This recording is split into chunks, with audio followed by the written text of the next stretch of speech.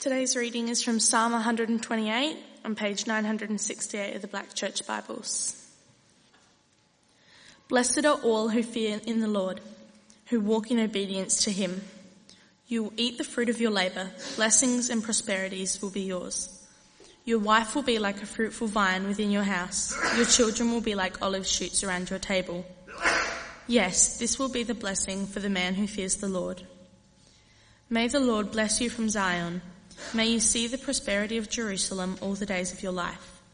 May you live to see your children's children. Peace be on Israel. All right, well, it's lovely to be with you again for this third and final week in the Psalms. I'll ask you please to take out the little handout that you're given as you came in. You'll see the Bible passage printed there, an outline on the back of what I'm going to speak about, and it'll be useful to have that in front of you. Obviously, we're just making our way through three Psalms, 126 2 weeks ago, 127 last week, and clearly 128 this week. I'm going to hop straight into it because I'm going to follow the same pattern as I've tried to over the last 3 weeks. I'm going to get us to reflect for a few minutes on what the Psalm tells us about what God is like, that being what I think is the key to the Psalms.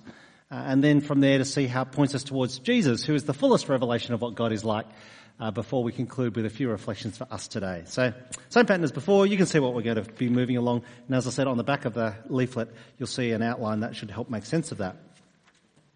Well, it's a song of ascents again. So you remember the songs of ascents, the songs that Israel sang as they made their way up the hill, up to the temple to meet with the Lord. And once again, this psalm is a very short psalm that's in two parts. And you'll see from the outline actually that I've headed the two parts blessing and benediction.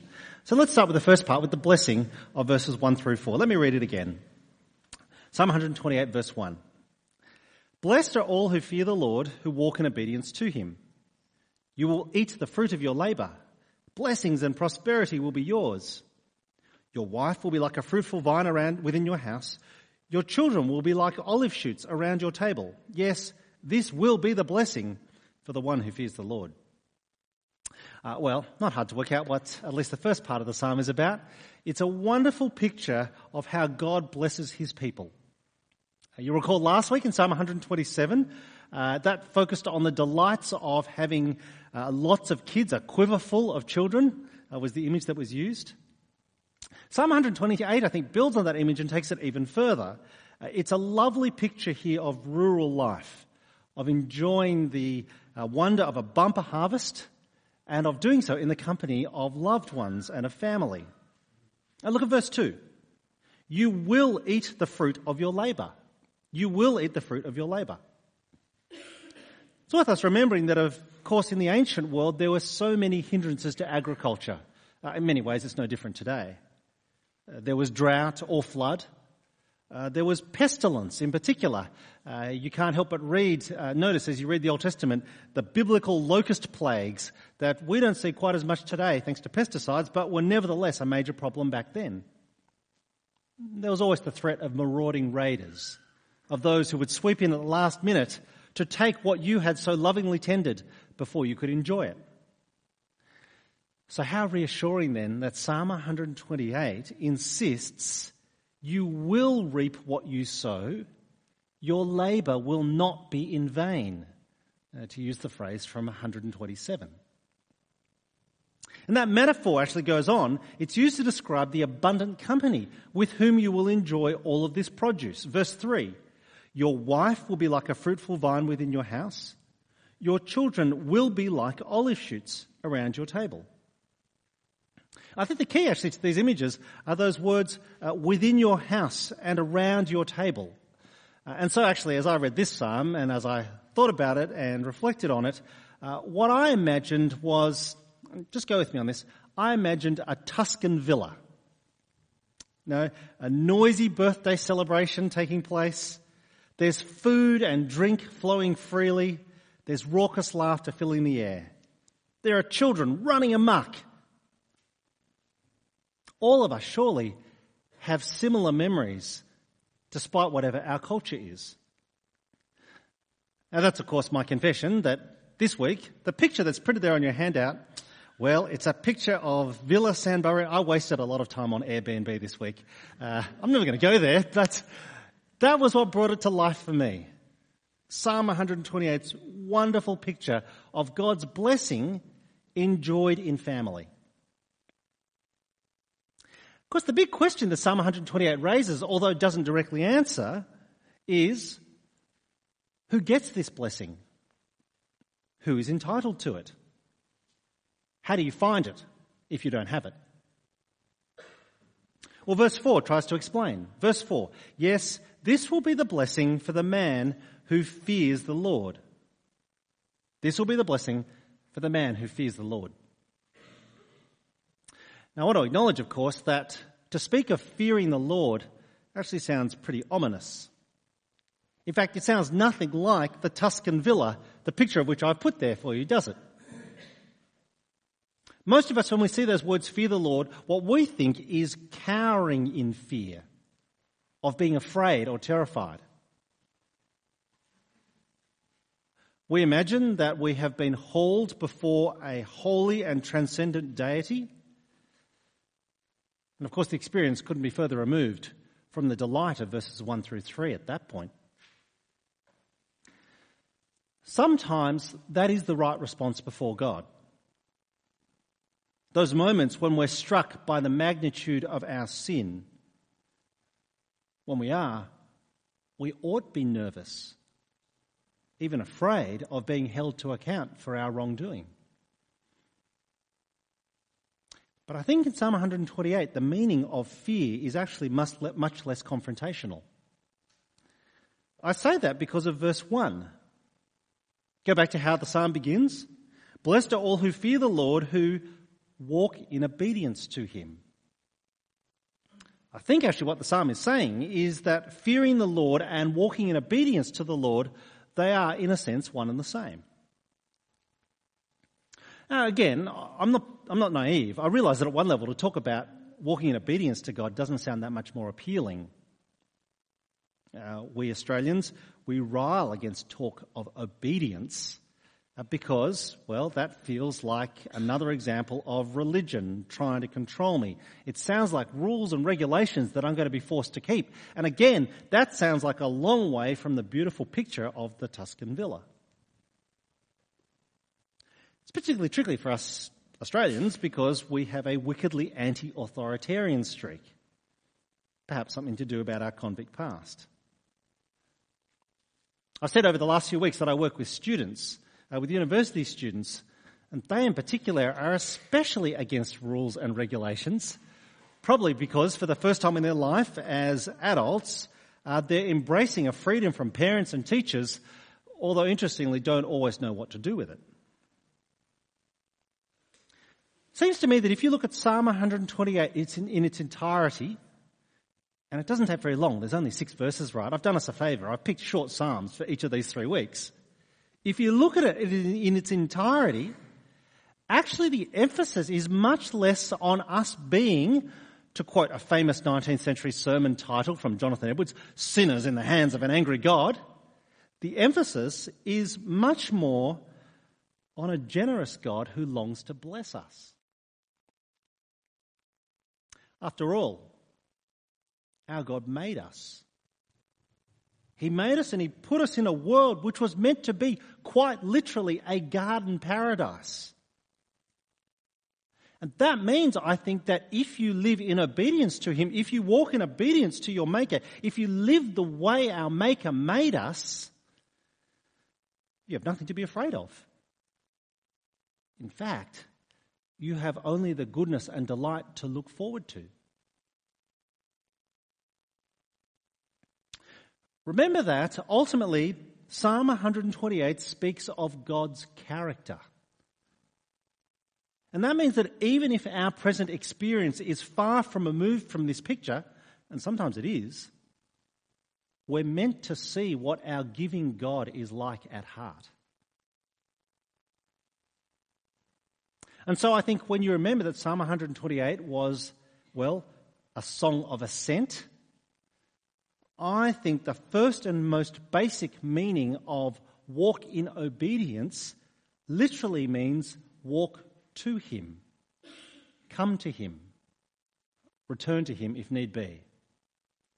For this is a God who longs to bless. Well, if the first part of the psalm, verses 1 through 4, describe God's blessing, the second part pronounces the benediction. Benediction, just a fancy word if you're not familiar with it, it just really means best wishes. It's what you say to people as you part ways. You want the best for them. So let me read then the benediction that follows on from the blessing. Verse 5. May the Lord bless you from Zion. May you see the prosperity of Jerusalem all the days of your life. May you live to see your children's children. Peace be on Israel. Now notice, if you will, the repeated vocabulary of prosperity and family, of children's children. In the two parts of the psalm, I think, the songwriter is saying, may God bless you with prosperity and progeny. May God bless you with fortune and family. May God bless you with great success and grandchildren, maybe even great-grandchildren. And the thing is that even though Psalm 128 is a song of the Jews whose existence hundreds of years before Christ seems impossibly far removed from ours today, this desire for prosperity and family, this is universal. This desire is transcultural. This is a longing that we all feel. I've been married for a little over 20 years. When we first got married, within the first couple of months, my wife and I went round to my grandparents' place to have lunch one day. My wife is Caucasian.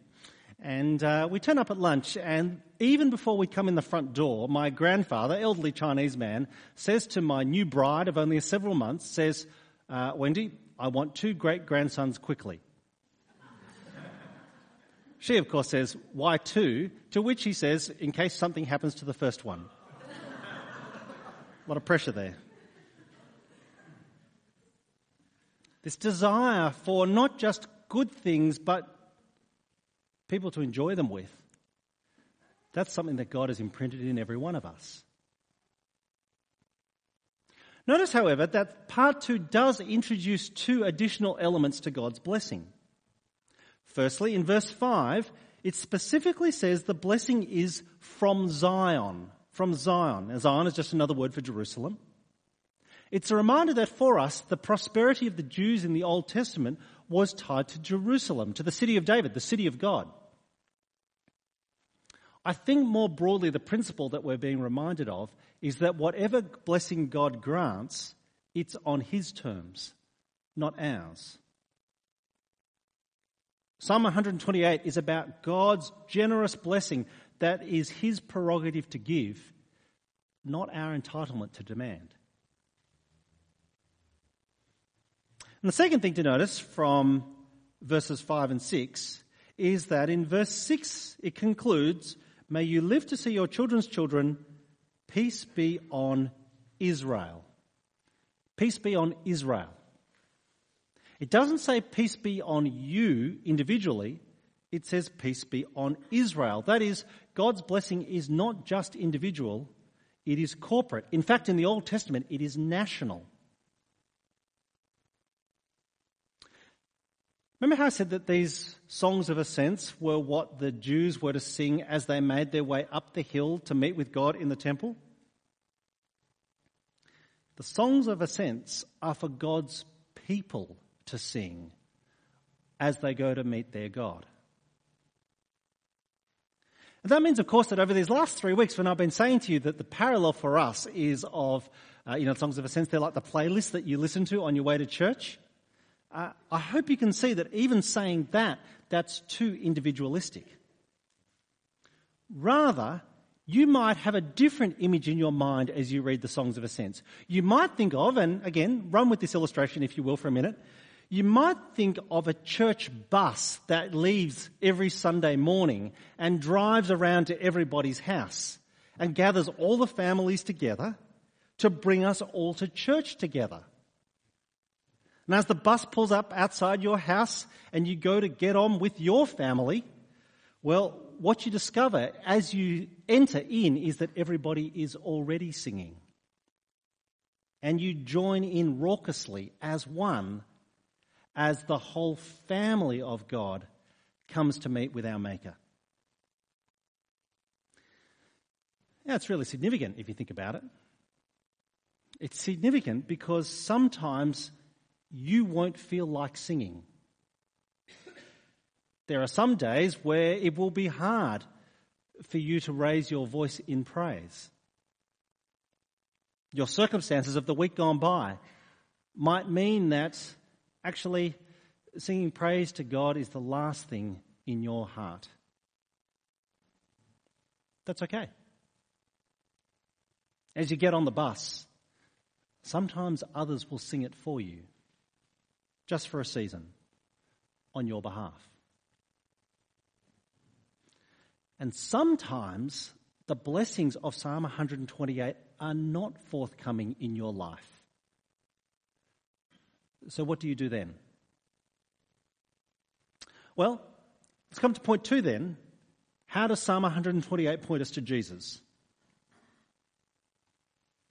The usual way in which we Christians reflect on Old Testament passages like Psalm 128 is to focus on the spiritual blessings that Jesus brings us, which far exceed the good things even of this world that Psalm 128 describes. That's, of course, exactly what Mike did for us this morning in that wonderful kids' talk. He's taken the passage from Ephesians 1, which I printed here conveniently on your handout. Ephesians 1 verse 3, "Praise be to the God and Father of our Lord Jesus Christ, who has blessed us in the heavenly realms with every spiritual blessing in Christ."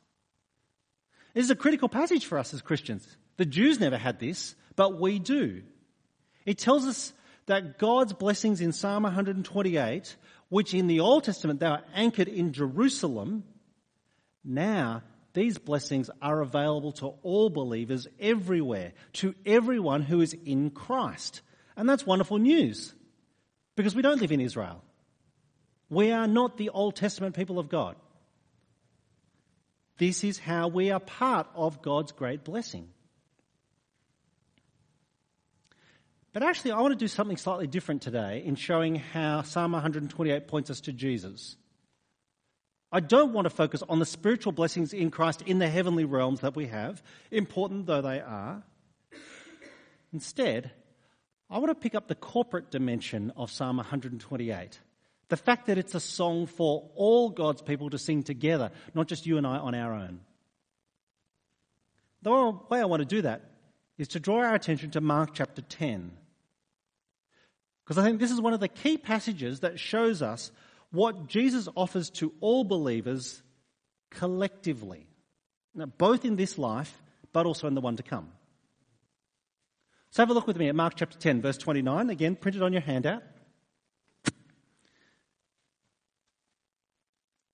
This is Jesus speaking. Verse 29, "Truly I tell you, no one who has left home or brothers, or sisters or mother, or father or children, or fields for me and the gospel will fail to receive," notice there's 2 parts, 100 times as much in this present age, homes, brothers, sisters, mothers, children, and fields, along with persecutions, and in the age to come, eternal life.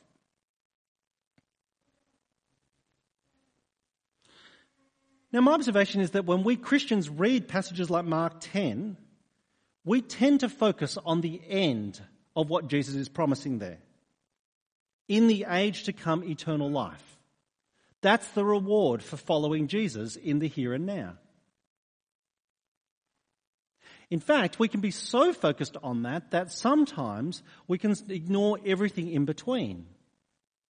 As if, well, to be a Christian means you put up with lots of hardship now. Why? Because you have a hope, even a guarantee of reward in heaven. You ever heard that kind of sentiment? Of course you have. It is what one of our Bible college lecturers used to remind us. It's the sentiment that Christianity is all about pie in the sky when you die. And nothing in between. Now, I understand why we often focus on that. I mean, it's magnificent, isn't it? And it enables us to avoid the opposite wrong extreme. This is the extreme that, sadly, wrongly, sometimes Christians insist that we should expect that Jesus rewards us in the here and now, that we ought to have healthy and wealthy lives, to use the phrase that Mike did before. This is sometimes referred to as the prosperity gospel. We picked up on it a little in question time last week. I trust you can see how problematic any such teaching is when so many believers in the global south have nothing in this world, or nothing of material benefit anyway. But did you notice that Jesus does have something for the here and now? It's not just pie in the sky when you die. This same Bible college lecturer, he wasn't particularly funny. He was a dad, so he had a lot of bad dad jokes. He said there's also steak on your plate while you wait. So bad that I've never forgotten it. But you notice Jesus has something else on offer? Verse 29, no one who leaves home, brothers, sisters, mother, father, children or fields for me in the gospel will fail to receive 100 times as much in this present age. Homes, brothers, sisters, mothers, children and fields, along with persecution. Jesus does guarantee one blessing in the here and now. He says, to all who leave unbelieving families to follow him, they will gain 100 times as much family in this life. It won't be biological. It's the spiritual family that Jesus is promising to all who come after him. Now, clearly it's not all plain sailing, right? Do you notice what Jesus qualified that promise with? Verse 30, along with persecutions. There is a great cost in following Christ. But I think what Jesus is saying here is that the one blessing that Jesus guarantees every believer is the delight of community, of belonging, of being, if I can draw the contrast, not just the member of a club, but of being family and kin, of being flesh and blood with other believers. And this promise applies no matter how financially prosperous or successful you might be. I want to ask you today, isn't that what makes life bearable? Doesn't matter whether you're filthy rich or dirt poor. What you notice in the end is if you have people to share it with. Jesus is saying that in Christ's plan of salvation, he is saving a people for himself, not just a bunch of individual persons. Well, what Psalm 128 says about God, how it points us towards Jesus. Let me finish then by asking, what does it say? What does it ask of us today?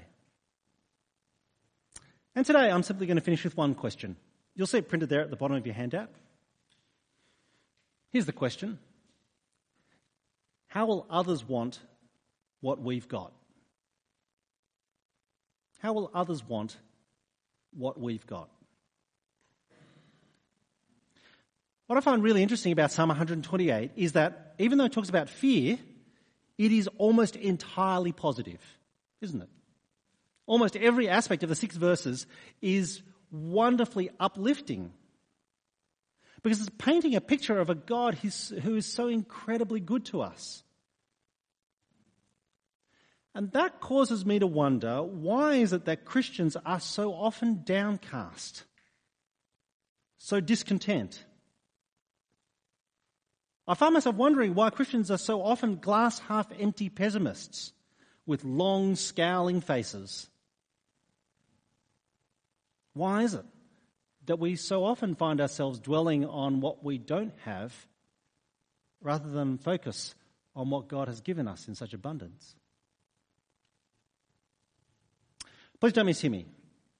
I'm not saying that Christians should pretend that hardship doesn't affect us or that it's not real. I mean, Christ did warn of persecutions, right?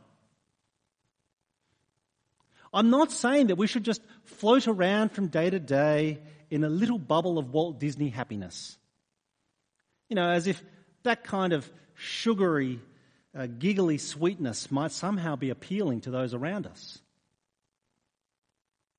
In fact, I think it's critical that we speak of failure and of brokenness, of sin and of wrongdoing, of ours, first and foremost. And I think we ought to do so, if for no other reason than that our friends and our colleagues who live in such an incredibly wonderful place like Adelaide, they will have no reason otherwise to consider Christ. But I am saying that surely our lives ought to look different from those around us. Because in Christ, we have blessing both now and in the future, and it's guaranteed. It's secured by his own death and resurrection. And it seems to me that if that shapes our lives, then others will see it and others will want that for themselves. They should want the kind of hope that only Christ can bring. I think that kind of difference ought to be apparent in how we live. I often tell our students when I work with them that in fact the best time for evangelism is SWATVAC. Because in SWATVAC their lives ought to look different from their classmates around them. I mean, surely exams, yes, they can be stressful, but if you're an unbeliever facing exams, you only have yourself to depend on. No wonder you're worried. We Christians ought to look different. Year round, in the way in which we confront hardship, at work, in sickness, through conflict. Our lives ought to look different because of how good God has been to us. One of the really lovely things about our students this year is that I spoke last week about Jesus Week. I didn't tell you what the theme was. Let me show you what they came up with. Every year they wear jumpers because it's an easy way to do advertising. 150 students wearing the same jumper for 2 weeks. Both attracts, well, smell, but it also attracts attention. Here's what they came up with this year. Students came up with, their topic was, I find hope in. I find hope in. I lost track of the number of times in which students came up to tell me that actually by wearing the jumper, one of their classmates, someone would ask them, what is your hope in?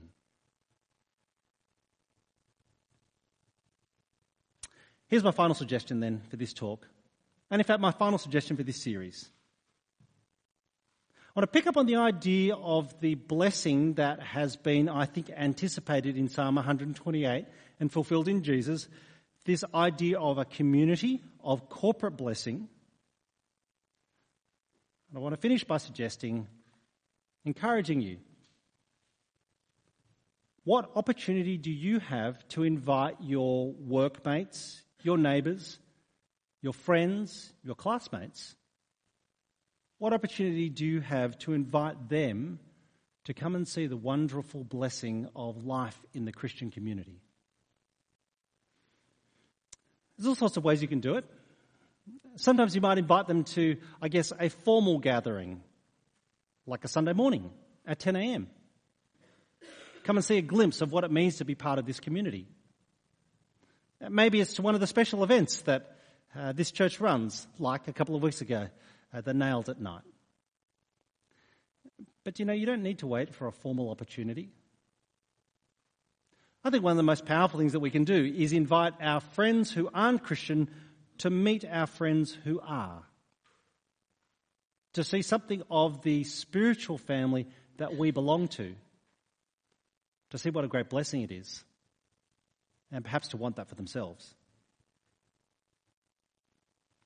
Because it seems to me that if they see what we have now and how thankful we are for it, perhaps we'll have a chance to speak of the even greater hope that we have because in Christ we have every spiritual blessing in the heavenly realms. What this community is in the end is just a glimpse, a foretaste, a teaser trailer of what we will have in eternity when we join with people from every nation, every language, every tribe and every tongue to worship the Lord Jesus. Let me finish just by reading for us from Revelation chapter 7, and then I'll pray.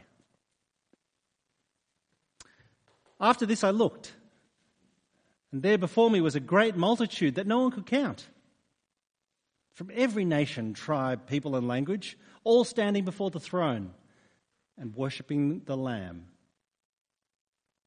They were wearing white robes, were holding palm branches in their hands, and they cried out in a loud voice, "Salvation belongs to our God, who sits on the throne, and to the Lamb."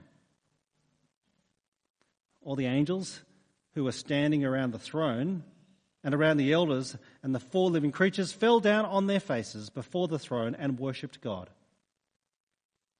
And they said, "Amen. Praise and glory and wisdom and thanks and honour and power and strength be to our God forever and ever. Amen." Then one of the elders asked me, "These in white robes, who are they? Where do they come from?" I answered, "Well, sir, you know." So he said, "These are they who have come out of the great tribulation. They've washed their robes. They've made them white in the blood of the Lamb. Therefore, they are before the throne of God. They serve him day and night in his temple. He who sits on the throne will shelter them in his presence. Never again will they hunger. Never again will they thirst. The sun will not beat down on them, nor any scorching heat. For the Lamb at the centre of the throne will be their shepherd. He will lead them to springs of living water, and God will wipe away every tear from their eye." Heavenly Father, we thank you for all that you've done for us in the Lord Jesus. We look forward to the day when we're with him, which will be better by far. In the meantime, we thank you that he is with us to the ends of the earth. And we thank you for the gift of being part of his family, that we're united to brothers and sisters both here and throughout your world, all seeking to give praise to you. Amen. Happy to take questions from the floor, as we have in previous weeks. A couple on the mobile. What's the difference meant between a people and individual people? I'm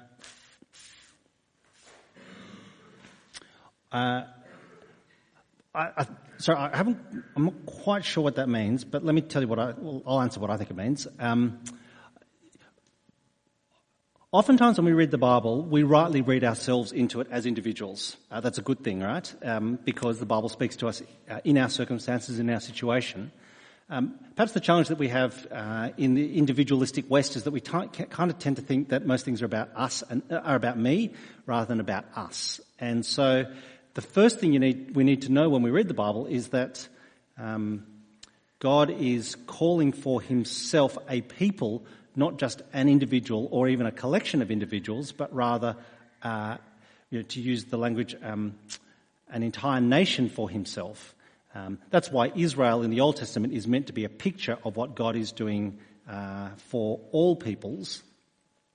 And when you have that in mind, it helps you to think carefully about what you're reading when you read it in the Bible. So, for example, Psalm 128, as I tried to say, it is something that we can sing individually, but I actually think it's something that's meant to be sung by the whole collection of God's people. I'll give you a slightly different illustration. In only one place in the Bible does it say that Jesus died for me. That's in Galatians 2, verse 20 or 21. 2, verse 21, I think. It's the only place in the whole Bible where it says Jesus died for me. In every other reference in the New Testament, it's Jesus died for us or for his people. So it's just what I'm trying to do is help us remember that when you read the Bible, you need to read it as a member of a community, not just on your own. Okay? So that's what I'd say about that. Does anyone want to come back on that if I haven't answered the question that you're asking anyway? No?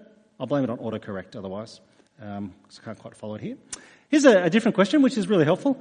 What does it mean for us to proactively leave non-Christian family for the sake of Jesus? Does that bring more blessing to us if we leave them behind or not? And thank you to the person who's asked that. Look, I want to be careful here. I don't think that Jesus is saying in Mark chapter 10, that to be a believer means you have to leave behind your family. What I think he's trying to say is that you must be prepared to leave anything to follow him if that's necessary.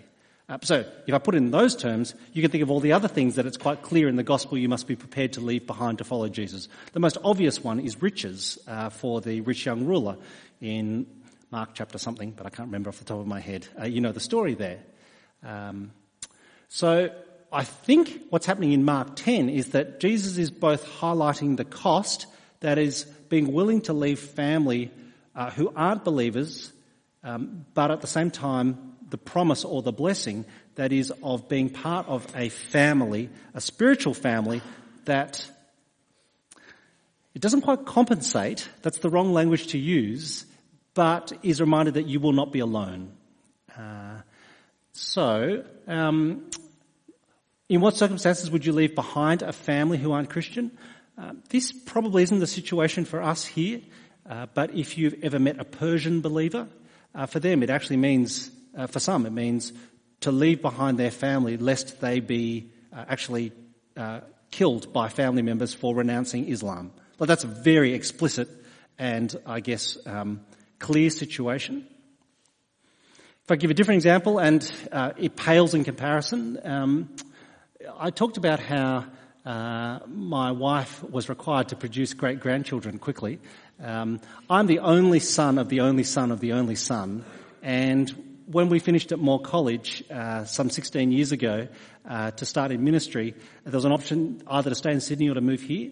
For us, that meant, though there was significant expectation that we would stay in Sydney, for us that meant actually being prepared to leave. Now, as I said, that's nothing compared to the example of the Persian believer, right? I'm not equating that in any way. But we did move from a place where all of our extended family was on both sides to a place where the only people I knew here were Paul Harrington, because he'd interviewed me and offered me a job, and the girl in my year at Moore College who had spent 4 years saying to people, you should all come to Adelaide, but she wanted everyone except for me. So we knew no one in Adelaide when we got here. Our experience has been, having raised all of our children in Adelaide with not a single biological family member around here, that they have very much had 100 times as much uncles and aunties and grandparents. And I could name them for you, some of whom are in this room today, who have loved them in the way in which their biological family might have. Now, you hear what my hesitation in giving my own example, right? It's not prescriptive. It's not even as significant as what others have done, but for us at least in our life, that's been a very small insight into what I think Jesus is talking about in Mark 10. There is a cost in following Christ.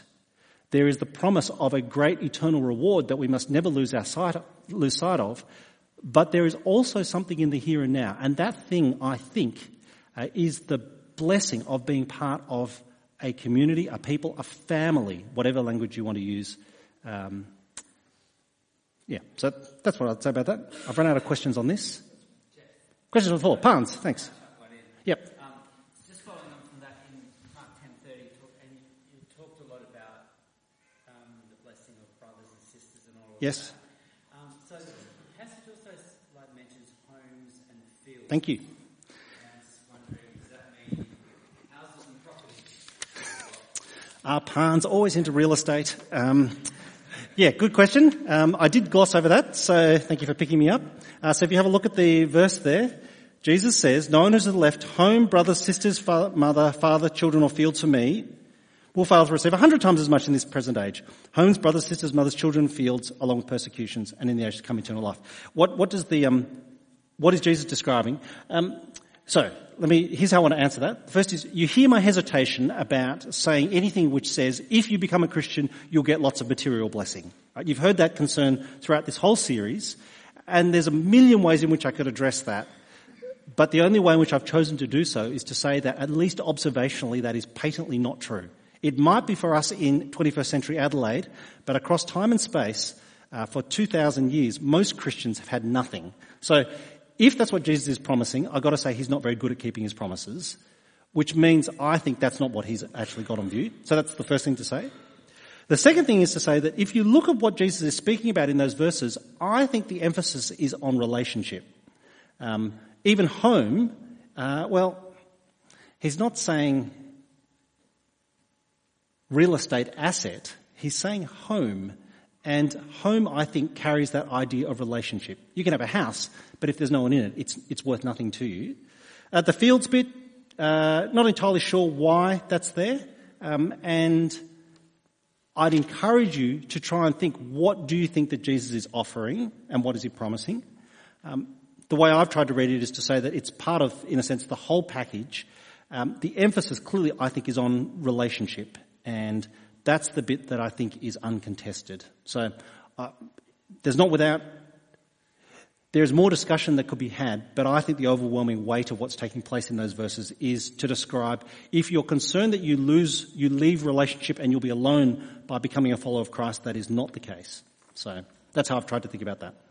But happy to keep chatting about that one more. And it's good that you ask the question of that, because you want to come to terms with both Mark 10:29 to 30, as well as, this is the hard part, right, the whole rest of Scripture at the same time.